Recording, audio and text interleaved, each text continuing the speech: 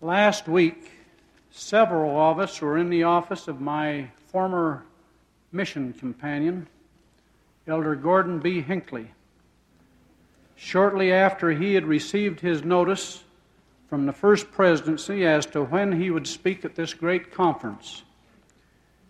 Elder Hinckley turned serious and almost wan, then said, "You know, this frightens me terribly. It does every time General Conference approaches." Elder Hinckley has been coming up here twice a year and performing ably for 13 years. But can you see how one of us feels coming to this World Conference pulpit for the first and perhaps only time?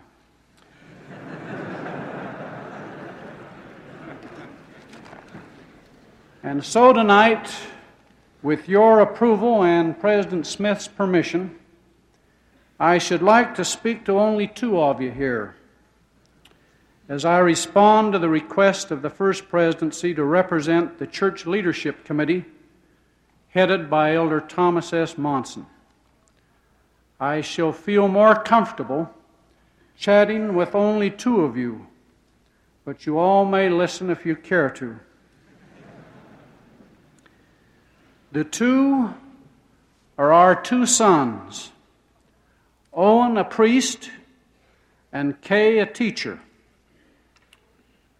The general authorities are concerned about you two boys and your sisters too. Our church leaders are aware of the tremendous challenges and opportunities facing all of the youth.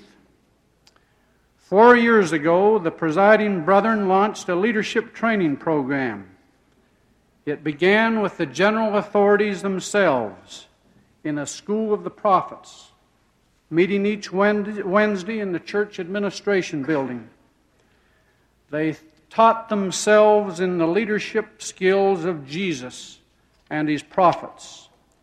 From this modern school of the prophets came outlines and source materials for leadership training in the stakes and the missions.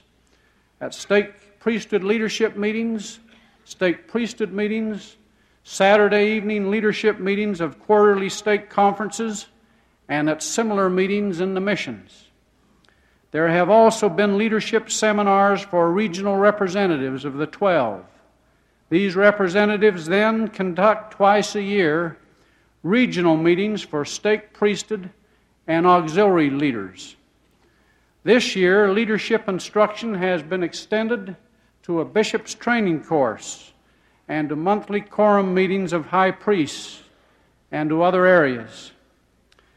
This leadership training aims to particularly help young priesthood holders like you to better meet the challenges of this fast-changing world and how it is changing. In 1900, only 4% of the age attended college. Now it is 40%. A national business magazine notes that it is estimated at the present time that an engineering degree represents knowledge that becomes obsolete after 10 years. Changes are coming so fast, the article continues, the degrees will soon be out of date after 5 years. Another publication reports that 80% of the jobs in the future will require less than 4 years in college, but will demand vocational technical education for skills such as those of carpenters, auto mechanics, secretaries, and salesmen. A book titled The Year 2000 talks about some of the developments likely ahead for you. Mining and farming on the ocean floors, three-dimensional photography, artificial moons for lighting large areas at night, and many others. Even more sobering, though, are thoughts regarding other changes which some say are ahead. The phasing out of family life, they say, and of the moral code that helped make this and other nations great. As priesthood bearers, we must be prepared to meet change and to resist with all our might those changes that would strike at the basic institution of the church and of society generally, the home. You will know wisdom, Owen and Kay, when you fully realize that the lasting lessons in leadership do not change. They are eternal. They help make Noah and Abraham and Moses giants in the land, giants in character, in leadership, in bringing men and women closer to God. These same unchanging principles of leadership are helping Latter-day Saint priesthood leaders and holders become mighty leaders today, not only in the remarkable growth in the church, but in government, business, education, and the professions of the world. These eternal principles can help you lead in a world that cries out for real priesthood leadership. May I give you one or two examples? Let's begin with that noble forebear of many of us, Joseph, who was sold into Egypt. As a youth, he was rejected. His own brothers cast him in a pit and then sold him as a slave. While still a young man, he was bound in a dungeon because he turned away from a woman who tempted him. He was confined in that dungeon for over 2 years.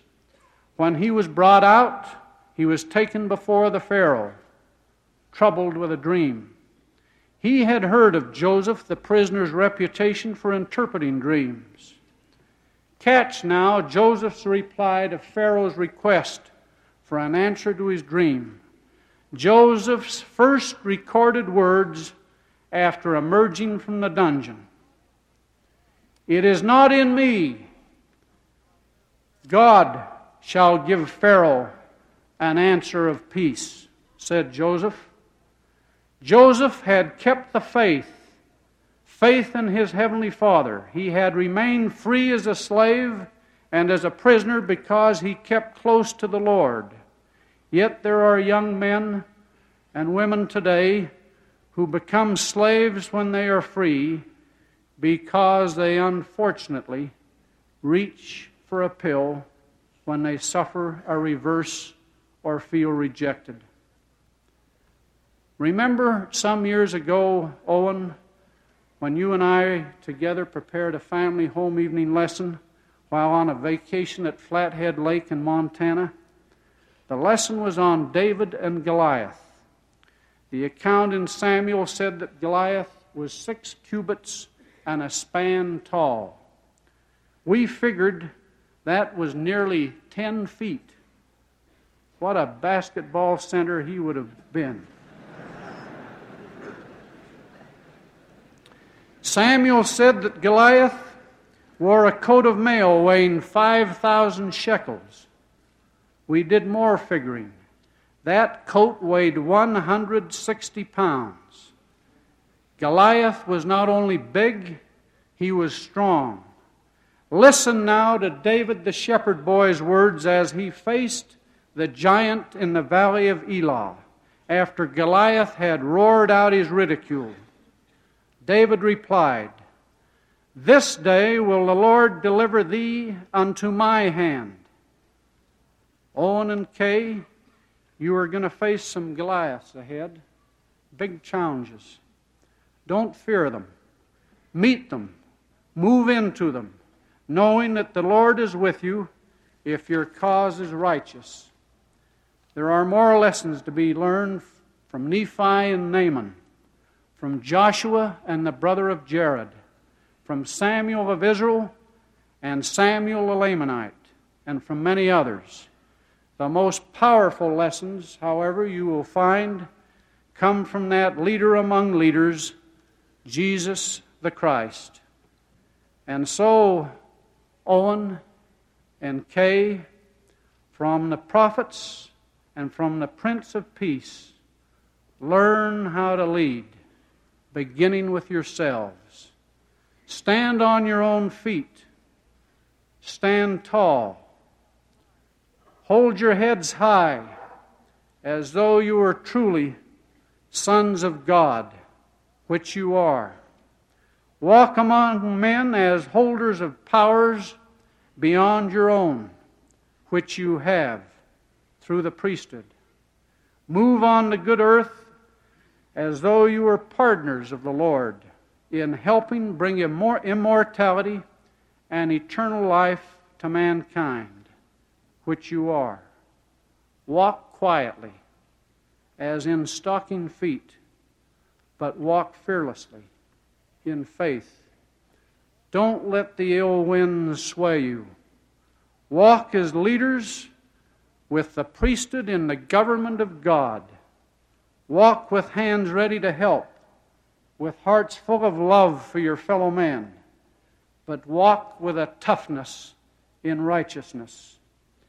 If you do, Owen and Kay, I promise you as your father and as the presiding priesthood bearer in our home, that you will know the meaning of that blessing of a father of old to his son when Lehi spoke to Jacob. Men are that they might have joy. I give you this witness in the name of Jesus Christ. Amen.